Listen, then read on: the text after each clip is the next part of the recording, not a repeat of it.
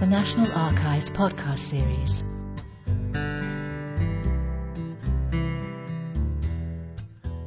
Okay, sex, lies and registration. This talk was originally written for a particular conference a few years ago and really was on the back of a fairly offhand remark. I said, I can do a talk on sex, lies and registration. The conference itself was called The Cup of Love. It started as a flippant remark, and then I realised there is actually a lot in this, because what is family history about, after all, if not basically sex and death? And if our ancestors hadn't done it, none of us would be here. So it's a perfectly valid subject for a talk, and I already had a lot of the material that I'd found in my researches into civil registration. I sometimes say that I probably know more about the minutiae of early civil registration than any sane person needs to know. But I have found some really interesting stuff. And I very rarely read fiction these days because I don't really need to. Some of the true stories that I come across, you really couldn't make up. So, lies or just mistakes? If you've been doing family history for more than about 5 minutes, you will have found that you can't believe everything you read on any kind of document, certificate, census, anything really. And sometimes the wrong information is simply a mistake, and that's all there is to it.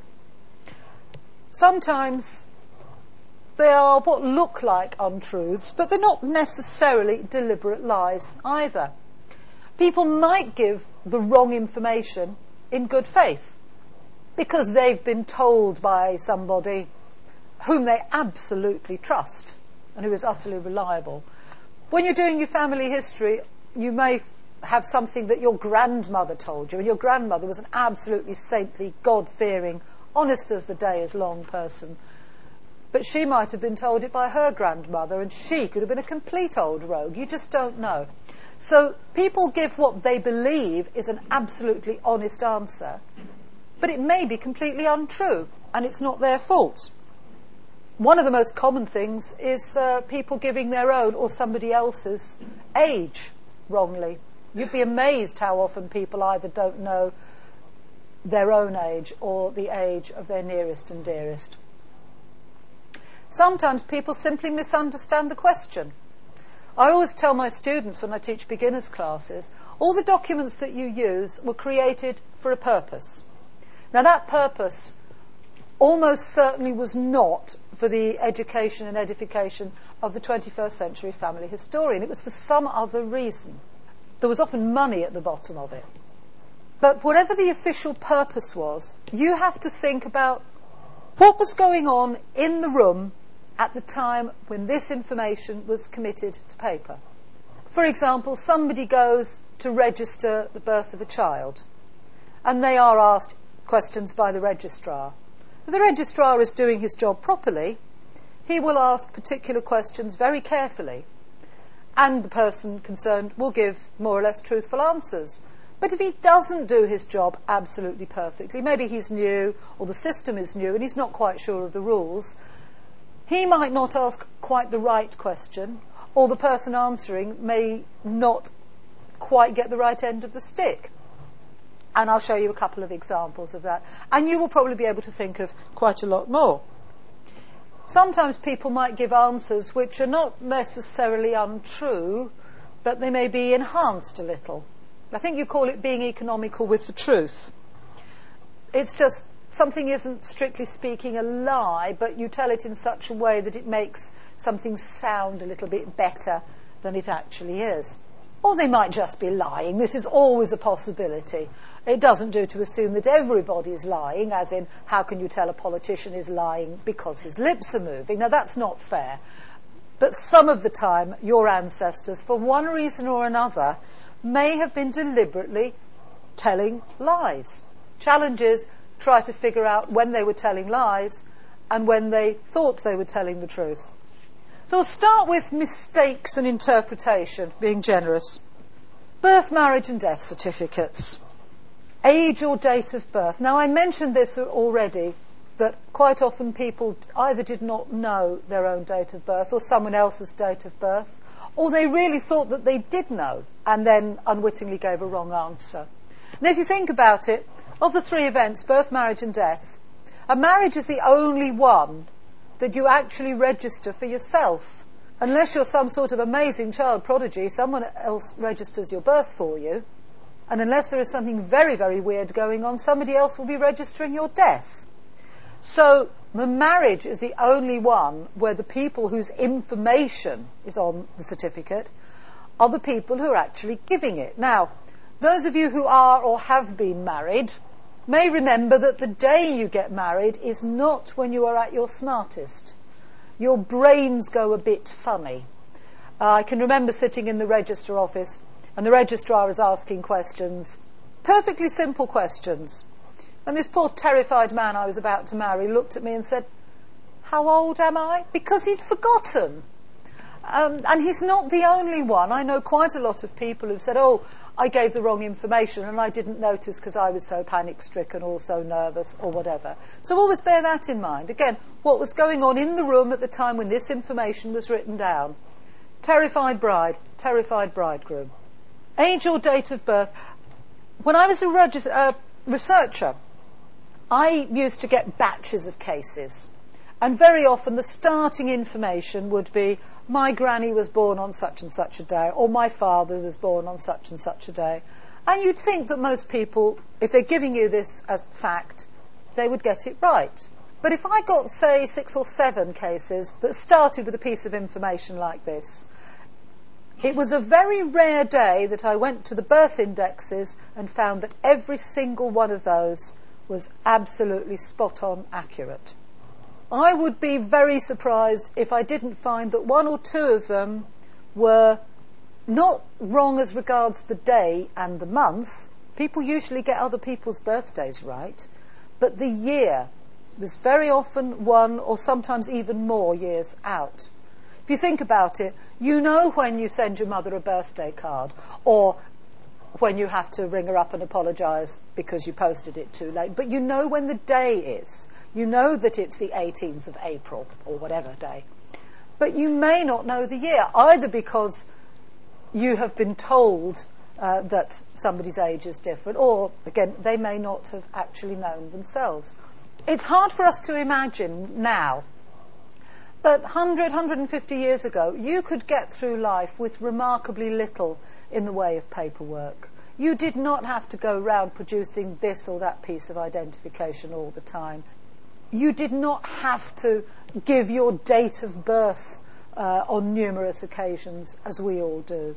And if you were looking for a job, very high proportion of the population, say 150 years ago, would be doing work by hand rather than by brain. And it was a question of if they're big enough, they're old enough. Your actual chronological date of birth wasn't that important. It was, are you big and strong enough to go down this coal mine or do whatever the job was? So it wasn't such a big deal for a lot of people. So although we can't imagine what it must be like not knowing exactly how old you are, it wasn't that unusual for some people in the past. So again, bear that in mind, particularly with working families, labouring families, who might not be able to read and write or might not be able to do it very well. So all sorts of reasons why people might get their own or somebody else's ages wrong. Mother's maiden name. Now this appears on a birth certificate. You will get the name of the child's father and the name of the child's mother. And assuming that these two people were married to each other, it would say Mary Jones, formerly Smith, or whatever her maiden name was. And that usually is how you find out what her maiden name is, so you can then go and look for the marriage of these people. Well, most of the time this works perfectly well because this is a straightforward question. But sometimes it doesn't work. And again, in the years when I was researching, I found quite often that I would look for a marriage and I would look very carefully, and then I would look again in case I'd missed it, and I would just simply not find the marriage that I was looking for. In desperation, I might then get the birth certificate of another child in the same family, thinking perhaps her maiden name was misspelt, or if it was very hard to read, maybe this would give me a better shot at figuring out what it was. And sometimes I would get this other birth certificate for some other child in the family, and I would find an extra piece of information on it. Because if a woman has been married more than once, on the birth certificate of her child, instead of just saying Mary Jones, formerly Smith, if she'd been married to somebody else in the meantime, it would say Mary Jones, formerly Smith, late Dickinson, or whatever it was. So, of course, the marriage I should have been looking for was the one to her previous married name, not her maiden name. And I think this is a classic case of somebody not quite understanding the question, or a registrar not quite asking the right question. If you said, what was your name before you were married? She might just give her maiden name. If he forgot to allow for the possibility that she had been married before, it was easy, particularly if you were in a rush. And back in the early days of registration, you didn't have fixed hours at register offices. People could go and knock on the registrar's door at 10 o'clock at night because they wanted to register something. So there are all sorts of reasons why somebody might get it wrong, and that's exactly an example of somebody misunderstanding a question or somebody unwittingly giving the wrong answer. Common law married couples. Now this is a fun one. There was, and still is, this strange sort of myth that there is such a thing as common law marriage. There isn't. There hasn't been since 1753, and even then I'm not sure that it was really counted. But an awful lot of people think that if they live together for a certain length of time, they become common law husband and wife. Or they may think that, like the mayor of Casterbridge, if you take your wife to a market with a halter around her neck and sell her, and somebody takes her on, you are then no longer married, so you're free to marry somebody else. And plenty of people genuinely believe that. So you will get cases where a couple or a husband or a wife goes along to register the birth of a child, and they truly believe that they're married. So they say Mary Jones, formerly Smith, when in fact she's never gone through a proper marriage ceremony with the man she claims to be married to. But she's not telling a lie, because she genuinely believes that they're married because they've jumped over a broomstick or clasped hands somewhere, or are by some law or other common law spouses. So they're not necessarily lying, but it's not going to help you because you're not going to find a marriage because there was no official ceremony. In Scotland, which has a rather better registration system, it's harder to do that because a birth certificate will normally give you the date and place of the parents' marriage, assuming it has already taken place, although that doesn't always help. But then my own family history research problems aren't your problems, so we'll skirt over that one. Fathers' names and occupations. Oh, they're good. On marriage certificates, which are, I think, possibly the most fertile sources of wrong information, or at least deliberate lies or enhancements. Although it's the people concerned with doing the registering, so you think the information ought to be more accurate. There are also people who've got some sort of a vested interest in it. And the absolute classic is making your father's occupation, which you have to give on marriage, a little bit more classy than it actually is. One of my favourite examples of this was two sisters who both married within a year or two of each other. And their father was a bargeman on the River Medway. And the Medway River bargemen, they were really like the 19th century equivalent of the long-distance lorry driver. They took very heavy cargoes like bricks and stone. And they were amazingly well-designed boats that, although the tonnage was considerable, you only needed a crew of one or two, maybe three, but a very small number of people to make one of these craft go. Well, one of the sisters got married, and she described her father's occupation as mariner, which is fine. That covers a multitude of sins, but is absolutely accurate. It's not very specific, but at least it gives you a general idea of what this man did for a living. A bit later on, her sister married, obviously the same father, still doing exactly the same job that he did his entire working life, except this time he is described as a sea captain. Now, technically, this is absolutely true, because although these were river barges and they plied up and down the Medway and then maybe peeked out into the open sea and then went up the Thames, and sometimes they went a bit further, but they clung to the coastline, He was technically, I suppose, a sea captain, but you won't find him in Lloyd's Register or anything like it. It's just that he was the sole occupant or maybe in charge of a lad on the boat, and they did technically go out to something like open sea because they weren't in the river estuary. So he was a captain and he was at sea, but it's not what most people would understand by the term of sea captain. And this is a particularly nice example, but it's a long way from unique. Farm labourers might become farm bailiffs might become farmers, and all sorts of things. So unless you've got some other evidence to tell you about somebody's father's occupation, always bear in mind that it might not be all it seems from the marriage certificate.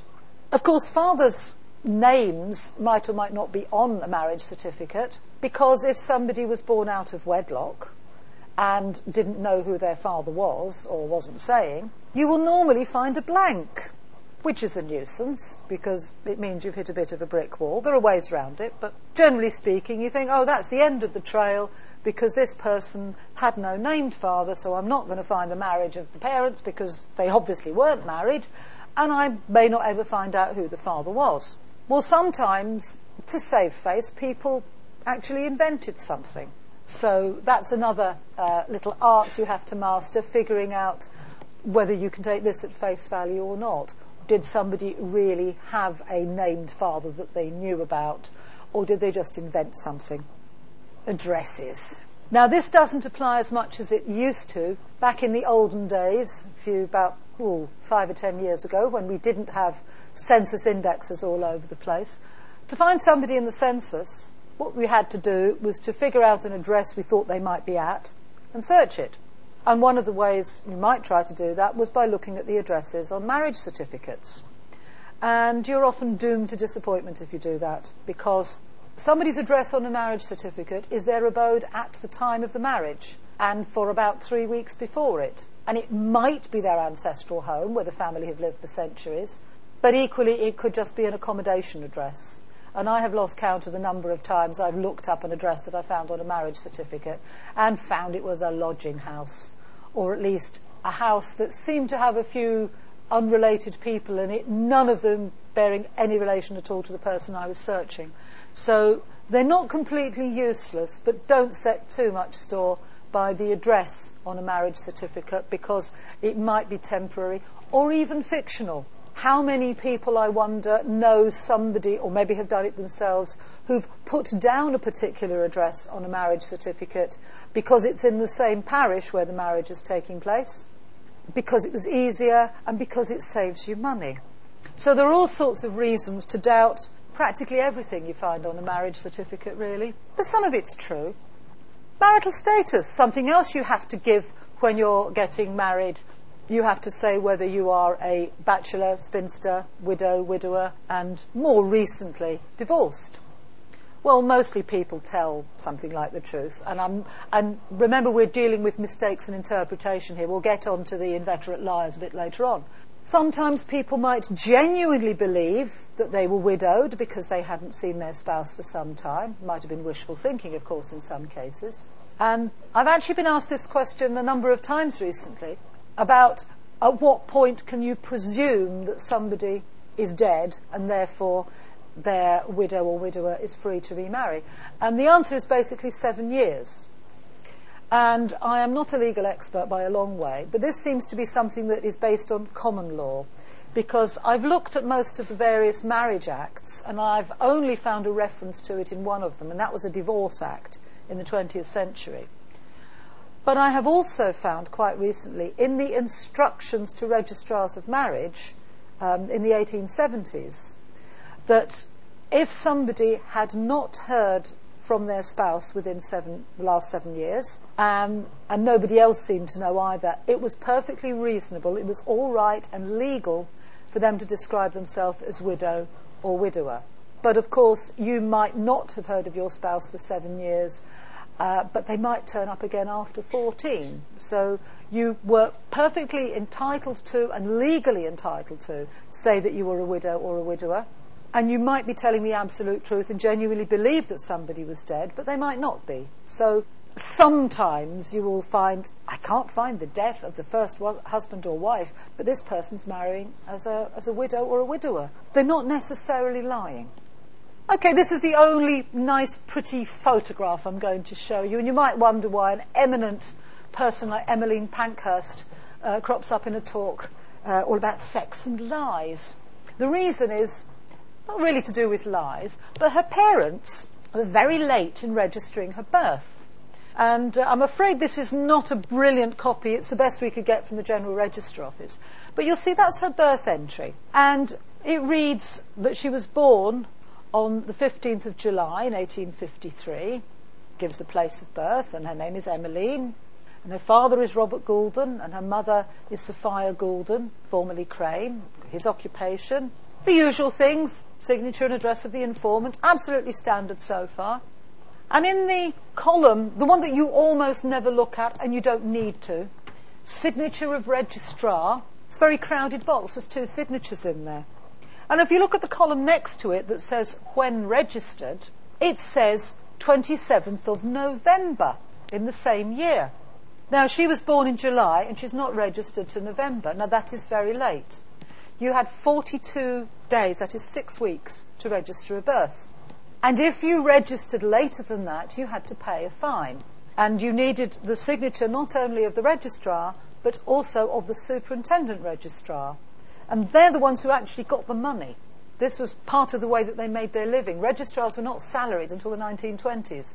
They were paid entirely on piecework. And although registration was completely free to the user, if you registered late, you had to pay a fine. Now, a lot of people were not terribly organised and probably realised, oh, we should have had this child registered and it's 7 weeks old. Well, just because you're disorganised doesn't mean that you're stupid. And an awful lot of people have family stories that say, oh, Granny's birthday was on such and such a day, but on her birth certificate it says something different. And very often this is the reason why. Because the parents realised they'd left it a bit late, but A, you don't have to take the baby to the register office with you, and even if you do, a 6-week-old baby and a 7-week-old baby and an 8-week-old baby, they all look much the same. So it's much easier just to tell the registrar that the child is a little bit younger than it actually is. And this always makes me a bit suspicious when I see the date of birth and a date of registration that are exactly or very nearly 6 weeks apart. It always makes me think, well, maybe they did just screech in at the last minute. But on the other hand, I won't necessarily be surprised if this child turns out to be a little bit older than they're claiming. So bear that in mind. Now, the reason for putting Emmeline Pankhurst there, apart from the fact that her parents provided a nice illustration of a late registration, and they were honest about it because they could afford to. They could afford the fine. I think this was setting a terrible example because in later life, Emmeline Pankhurst became a registrar herself. So she was the one who was pocketing the fines from people who registered their children late. I don't know whether she ever looked at her own birth certificate. She may or may not have had a reason to. But I just think that's a nice, ironic one. And it's also an excuse to show you a picture of her wearing a really wonderful hat. OK, lies. This is what you've come for. Well, that and the sex. Why do you tell lies? Well, first of all, you tell a lie to get something that you wouldn't get if you told the truth. Or the other side of that is to escape the consequences of something you've already done. You also would tell a lie for the sake of appearances. And this is rather like the enhancing the answers a little bit, making your bargeman into a sea captain, or inventing a father, where you have absolutely no idea who your father is, and your mother doesn't either. But in the interest of respectability, you're standing on one side of a church aisle and your new mother-in-law is on the other side. Well, easy to be tempted, and I can't say as I would blame anybody. And this is why you will often get these invented fathers. Things to look out for. If a man's father's name is exactly the same as his own, well, it could well be that he was named after him. Lots of people were. But it could also betray complete lack of imagination because that's all he could think of. Again, you do need other information. You need to look at this in the round. You need to look at families in the census and look at all the other information that you can find. But sometimes you've hit a brick wall only you don't realise it because you think there's a marriage to look for and there isn't.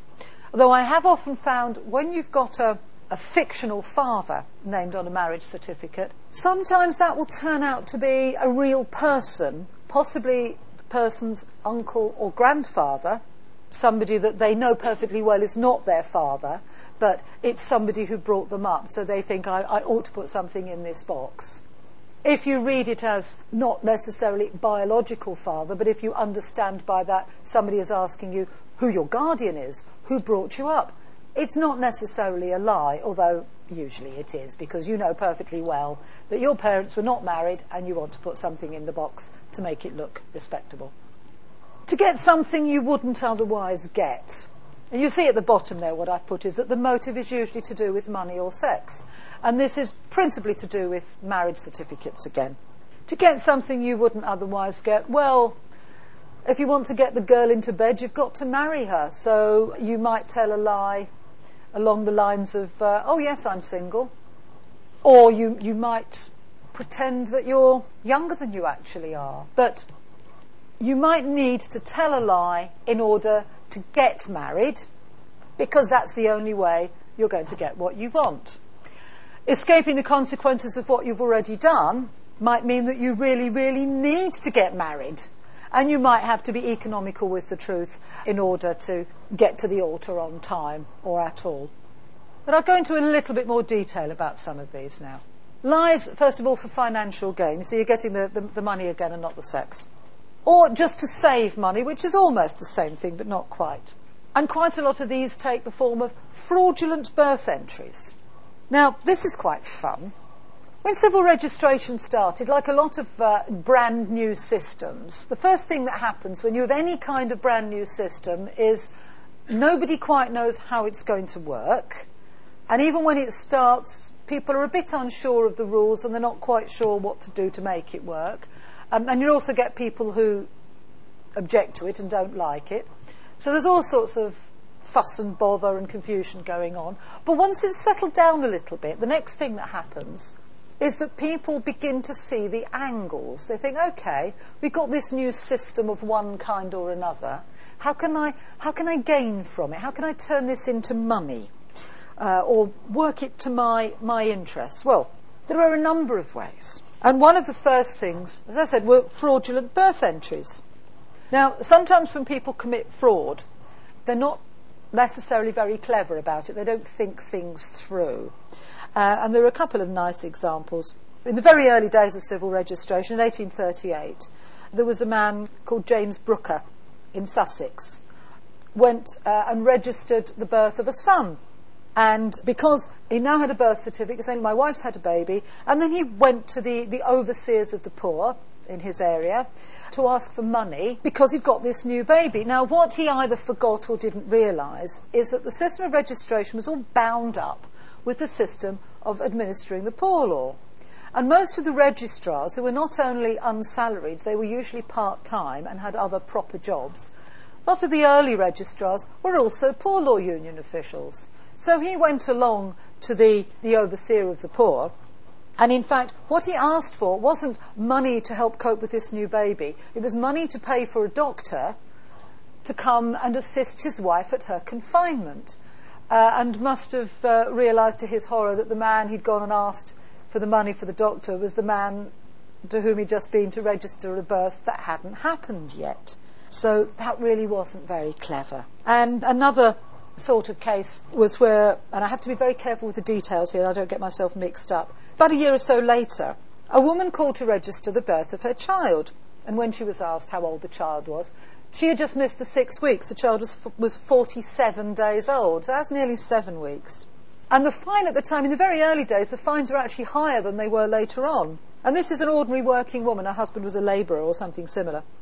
And she couldn't afford and didn't want to pay the 7 and 6 fine. So she went away again and didn't complete the registration. About a week later, a woman came in to register the birth of a child that was 40 days old. Now, it was a different woman, but it was the same child. And she gave the name of the original woman, who was the real mother of the child. And I don't know, and the documents don't divulge exactly how the registrar discovered that this wasn't right, but most people aren't very good liars, so I suspect he just tripped her up quite easily, or she just looked very nervous and confused, so he probed a little bit. But she was very easily caught, and she was actually prosecuted for impersonating her friend. She was doing it to help her out, to get the child's birth registered, so that the woman could get a birth certificate for the child without paying 7 and 6 fine, which was a lot of money to a labourer's wife.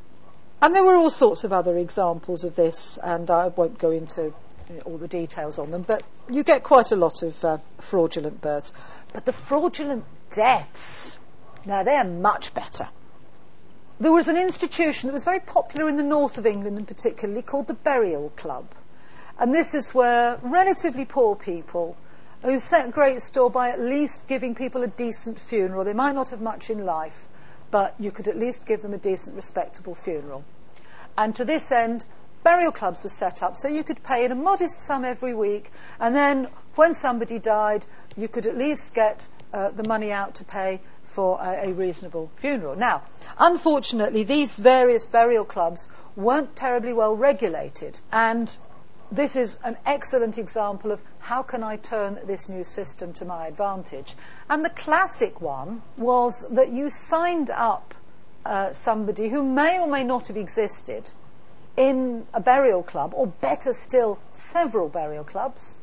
And then when you had been a subscriber for whatever the allotted period was, they all had their own rules, but mostly you'd have to be a member for 6 weeks or 3 months or something like that before you could actually make a claim.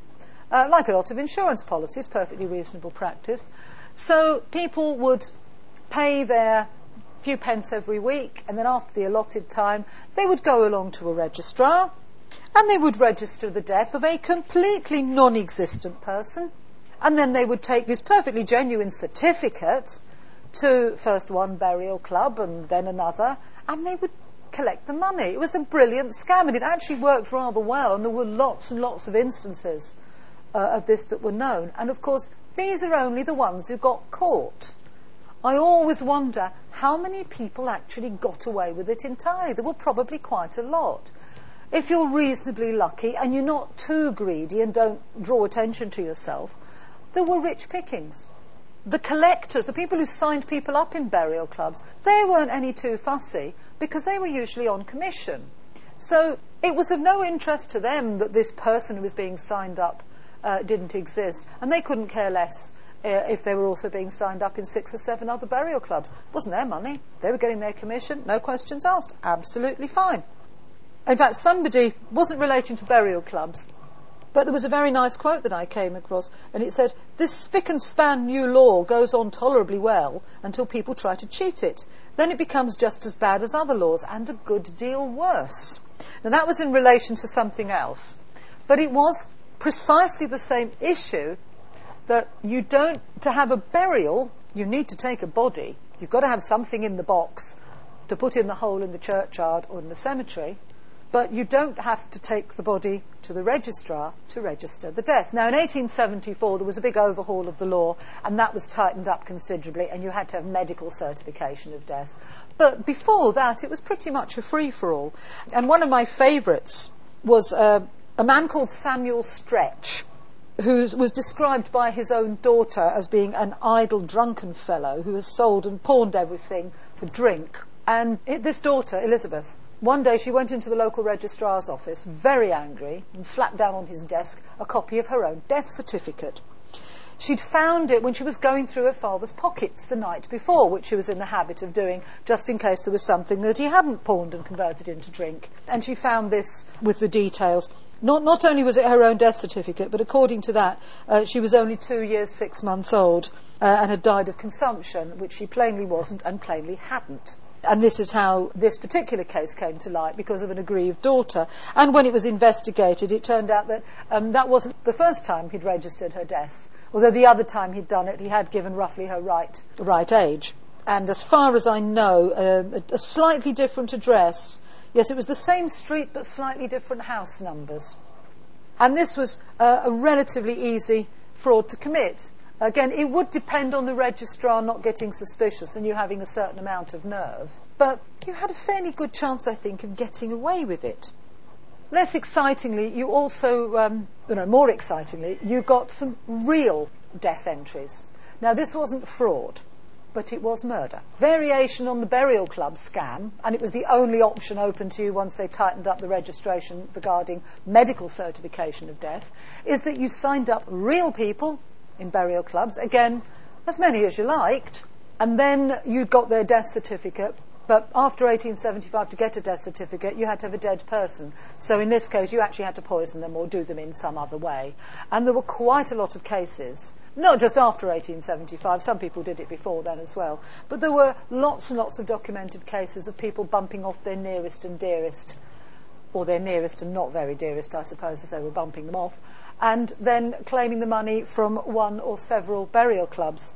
And most of the ones I have come across, which tend to be the frauds rather than the murders, because I've been looking at the earlier period in the 1830s to the 1850s.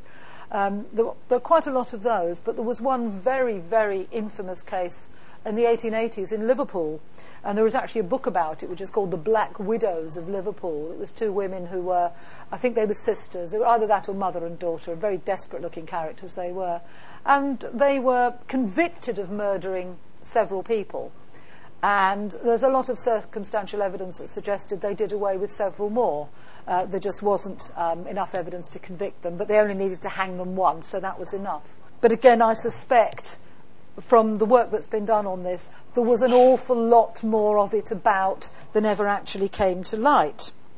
You also get, and this is a bit of a come down, it's rather dull now, alterations to certificates. And these were usually people who found that they painted themselves into a bit of a corner, really. Poor man called Henry Crooks. In 1895, he wanted to join the post office.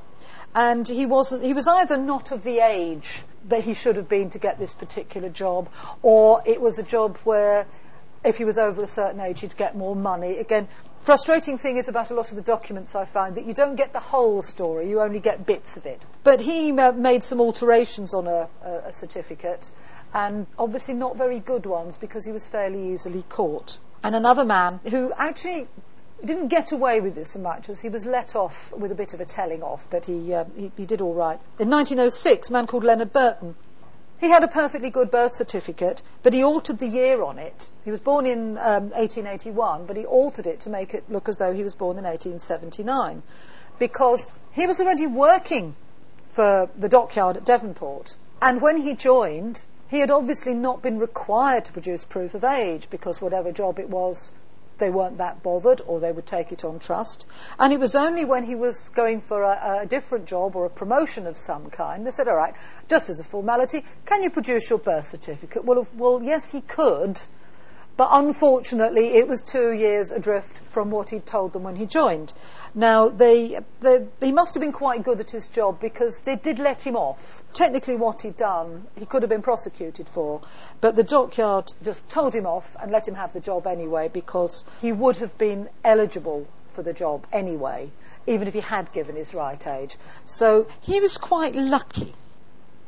Forged or wrong certificates. Now, this leads the way to an absolutely fantastic story, which would take me about another day and a half to tell you. One day I will write it up. But this is where I quoted the thing about the spick and span new law. And this was a much better fraud than the small fry little burial club fraud, where you might get a few pounds.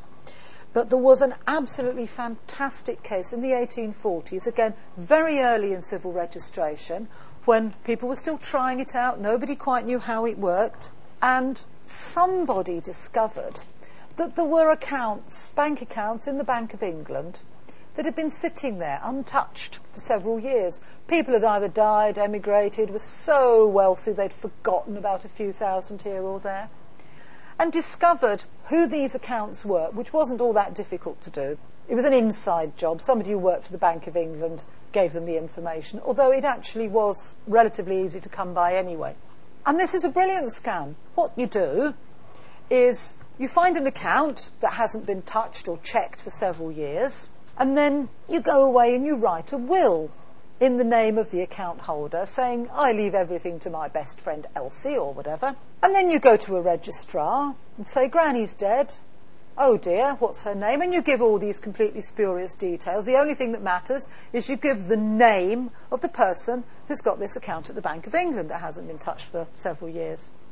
So then you take your perfectly good death certificate and your will, which is forgery, but how can you tell it's a forgery? Because you can't compare the signature, because this person is allegedly dead, so you can't get them to sign something to see if it matches the one on the will.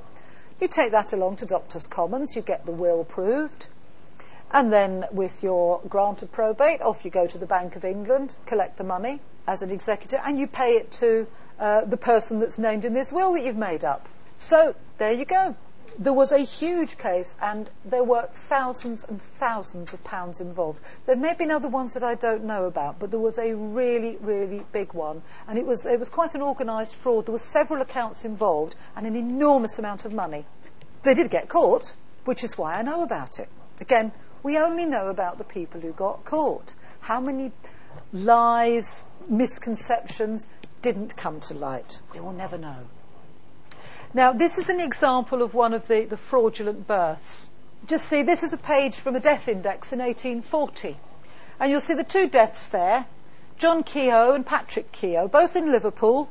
And if you can actually read it, it doesn't matter that you can't, but the reference is both Liverpool, both district number 20, and the page number is the same. It's page number 332.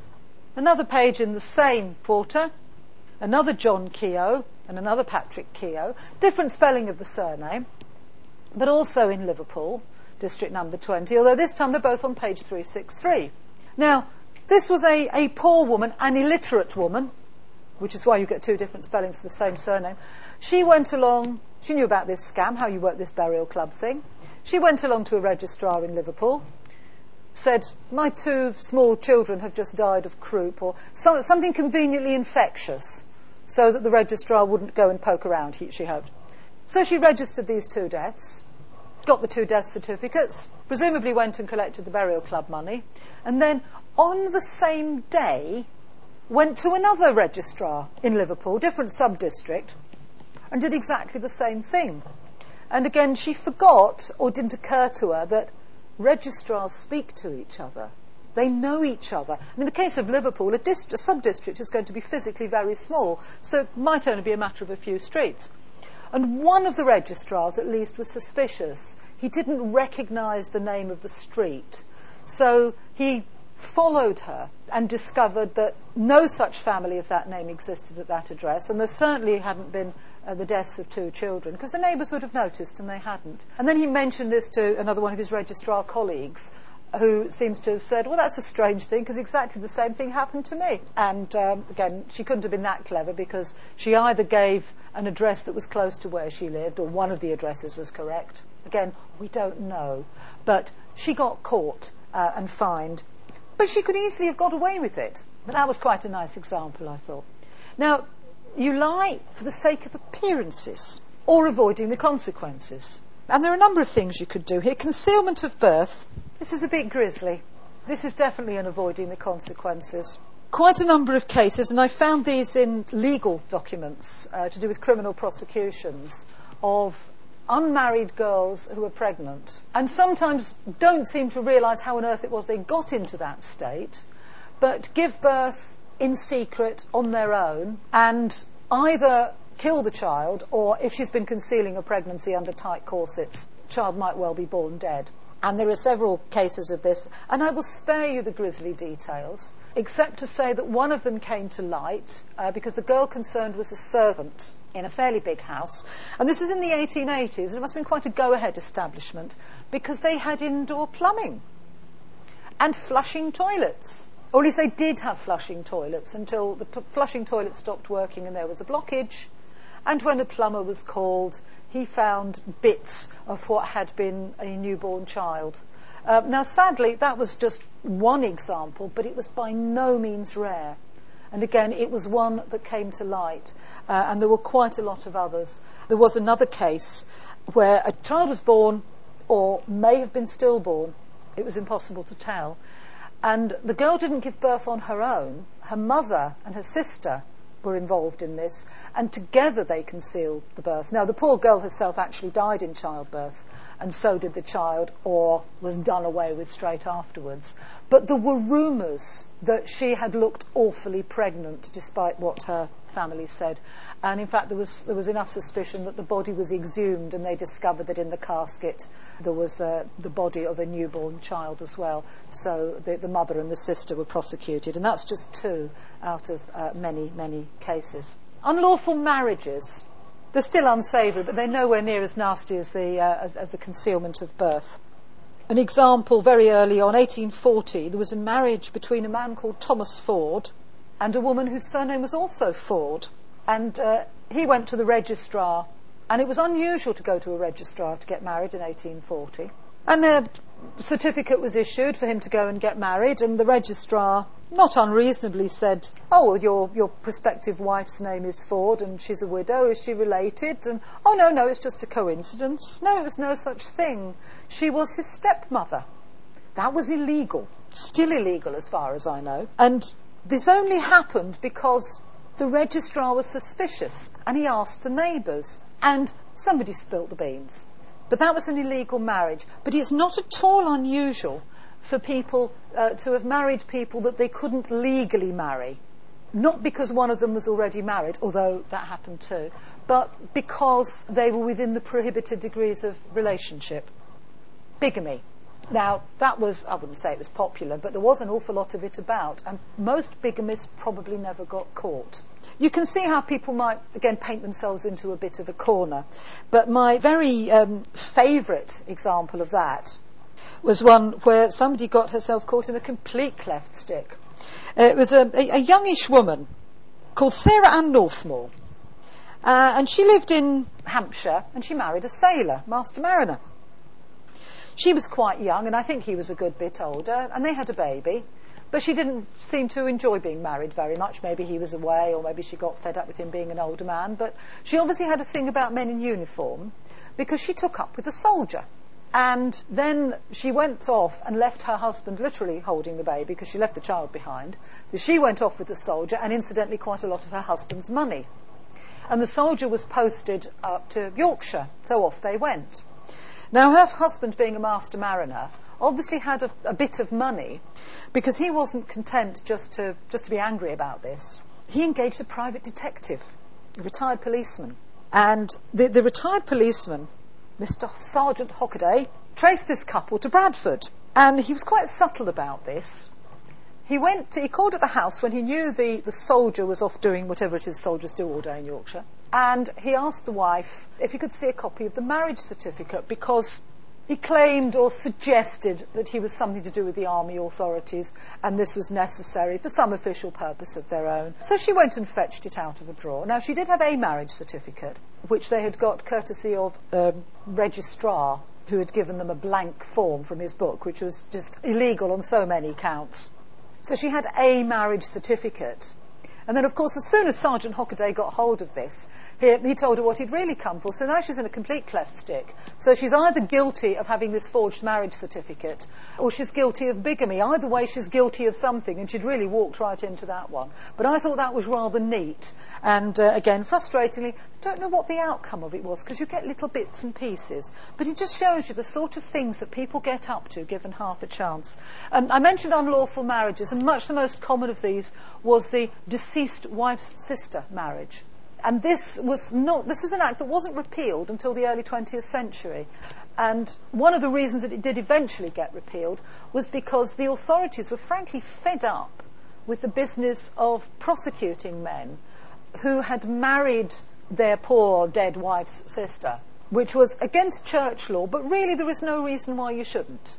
There's no blood relationship. And frankly, if you liked one sister, and the other one was anything like her, why shouldn't you be attracted? Especially if she was helping you out with her poor dead sister's orphan children. So an awful lot of people either didn't marry their deceased wife's sister but pretended they were married because they knew it was illegal, or they actually snuck off to somewhere else where they weren't known and married anyway, and just didn't mention the fact that the new wife was the sister of the old one. Eventually that was repealed. Strangely enough, it took about another 20 years before the sort of complementary act where a woman could marry her deceased husband's brother became law, and I have no idea why that should be, but there you go. Getting what you want, you lie about your age. And incidentally, the biggest whopping lie I have ever seen on a marriage certificate was a man who lopped about 20 years off his age when he was marrying a much younger woman. I always get a little bit suspicious if there is a fair age gap between the parties. I always think, well, maybe he, and it's usually he is the older one, is a little bit older than he says, and maybe she's a little bit younger. If people say they're 21 and 29, I instinctively think that could just as easily be 19 and 31, but if you put them in the same decade, it doesn't look so bad. And you'd be amazed how often that happens, which is one very good reason for always allow at least a year or two either side when you're searching for a birth, based on what's on a marriage certificate. I did a sort of straw poll a number of years ago, and a sample of about 100 marriage certificates where I had independent evidence of the ages of the parties, and about 1 in 4 had a wrong age on it. It was often out only by a little bit, but certainly enough for you not to go making elaborate calculations about what quarter somebody might have been born in if they said they were 23 on that date in that year. Always allow a little flexibility.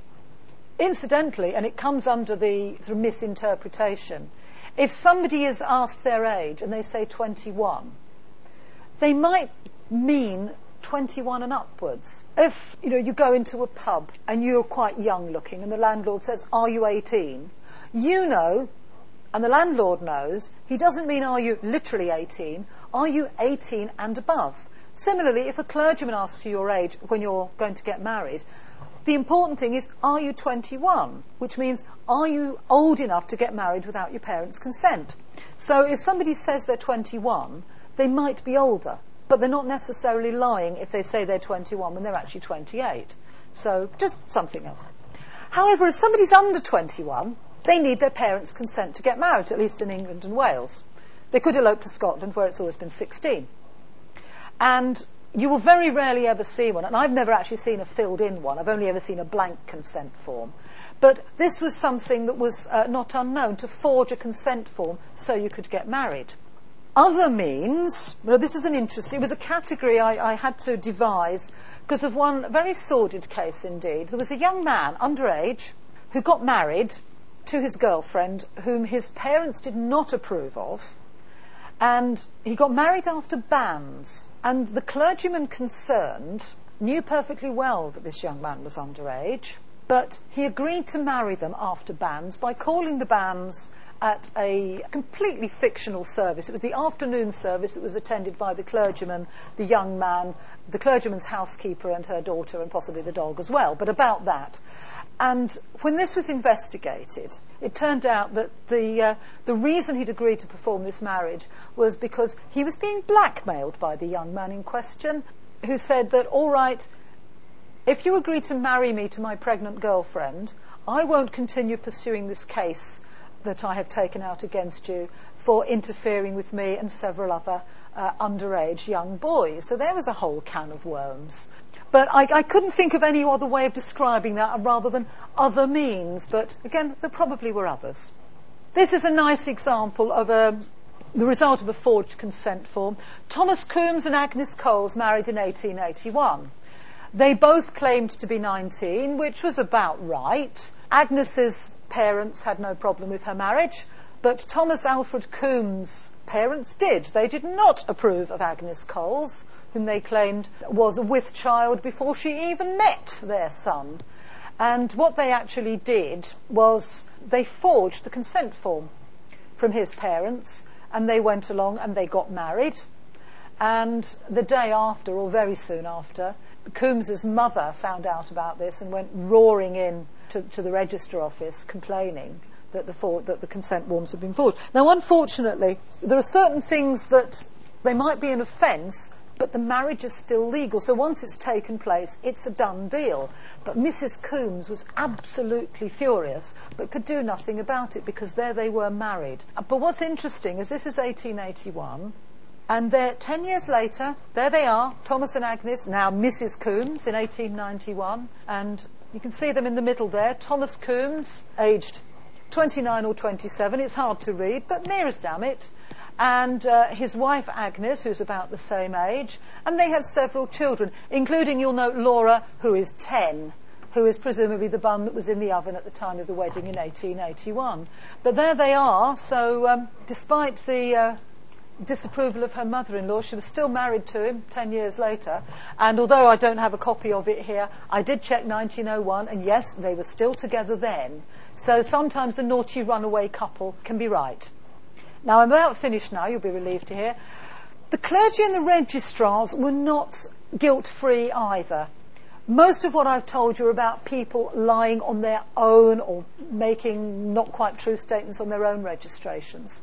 But there were several cases which have been very well researched, though not by me, where registrars, who, if you remember, were paid on piecework, were tempted to put in completely false entries because they got paid a shilling or 1 6 or whatever the rate was at the time for each one that they produced. And again, I'm sure some of them got away with it, but the ones who got caught were careless and greedy and had an apparent birth rate in their sub-district that was about 8 times the birth rate in the neighbouring district, so that attracted attention.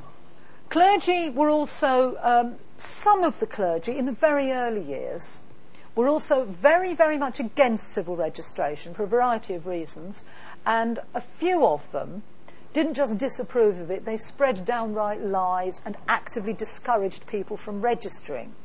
So this can be a problem. If you have ancestors that you think were born in Wolverhampton in the first 2 or 3 years of registration and you can't find their births, you might like to blame the Reverend Boyle, who was an absolute troublemaker. He did his absolute utmost to stop people registering births with the civil authorities. And there's a whole interesting case there. The unlawful marriages here are where a clergyman who didn't approve of civil marriages at all and said that it was a godless heathen practice and people were living in a state of fornication and were going to go to hell, would then perform a church marriage on people who were already legally married in the register office, and that was an offence. And this is the Reverend Mew Benson in Cowley, who was an absolutely saintly, wonderful man in every other way, but he hated civil registration. He married this couple, Richard Carey and Sarah Polly, and these two, they'd already been married for about 3 years at this point. They married in 1852 at Oxford Register Office. But when he married them for half price, he said, I'll stop you going to hell. You won't be living in a state of fornication. I will do a marriage for you, half price. And you can see, you've got the groom's full name, is Richard Carey. And the woman's name is Carey, because that's the name she was known by. But he has put in brackets Polly, because that was her maiden name. And he's given their ages. And where it says condition as to marriage, he has put, because they're not bachelor and spinster, but they're not married either, as far as he's concerned. So he's put married previously at the registrar's office. And this is the General Register Office copy. In fact, the parish register says previously joined at the register office. So that's just one interesting example. Now, how do you find out about all this dirt on people? Well, sadly, unless it's already in family information or family documents, or you've got some sort of clue, or you accidentally come across something intriguing like this in the course of your research, you always stand a much better chance of finding out about other people's sordid stories and background. Most of the references I've got, they've come from the National Archives documents, they come from newspapers, and there's lots of nice indexes. So if you really go looking for trouble, you will find it. And it will be about other people's families. But if we all do it, eventually we'll all find all the dirt on each other's families. And if we cooperate, then we'll all get to the bottom of all these problems. This is just showing you the National Archives catalogue, so you can all go and play with it and put in terms of your own choice, like bigamy, fraud, whatever. Now, I put in baptism here, and I've restricted it to the search in the Home Office documents. HO45 is a wonderful series, all human life is there. It's basically where somebody's written a letter of complaint of some kind to the Home Secretary. So, and this is why I don't need to read fiction, because there are some fantastic stories in here. Search for baptism in there, and this is what you get. Most of it's quite dull, but The one at the bottom there, registration of births, etc. Fraudulent abstraction of a leaf from the registers of St Pancras Parish. Baptism of Elizabeth Laura Keeling. Now, I'm not going to start on that story because I've overrun my time and I am going to do it on another occasion. But that was the most fantastic story which you couldn't make up about this incredible family. It's got divorce, fraud, there's no bigamy, but there's lots of other things. There's adultery. And there are just so many fantastic stories there. So there's another one there which I haven't followed up, registers of baptism, falsification of registers at Stoke-on-Trent. Who knows what that's all about? So your mission, should you choose to accept it, is to go and play with the catalogue, go and play with newspaper indexes like the Times Digital Archive and anything else you can think of. Just see what you can find. If you're really lucky, you might find your own family, but at the very least, you'll find some dirt on other people. It'll be quite an eye-opener. And if you get any really, really juicy ones and you like to share them with me, I'll be very, very happy. Thank you very much.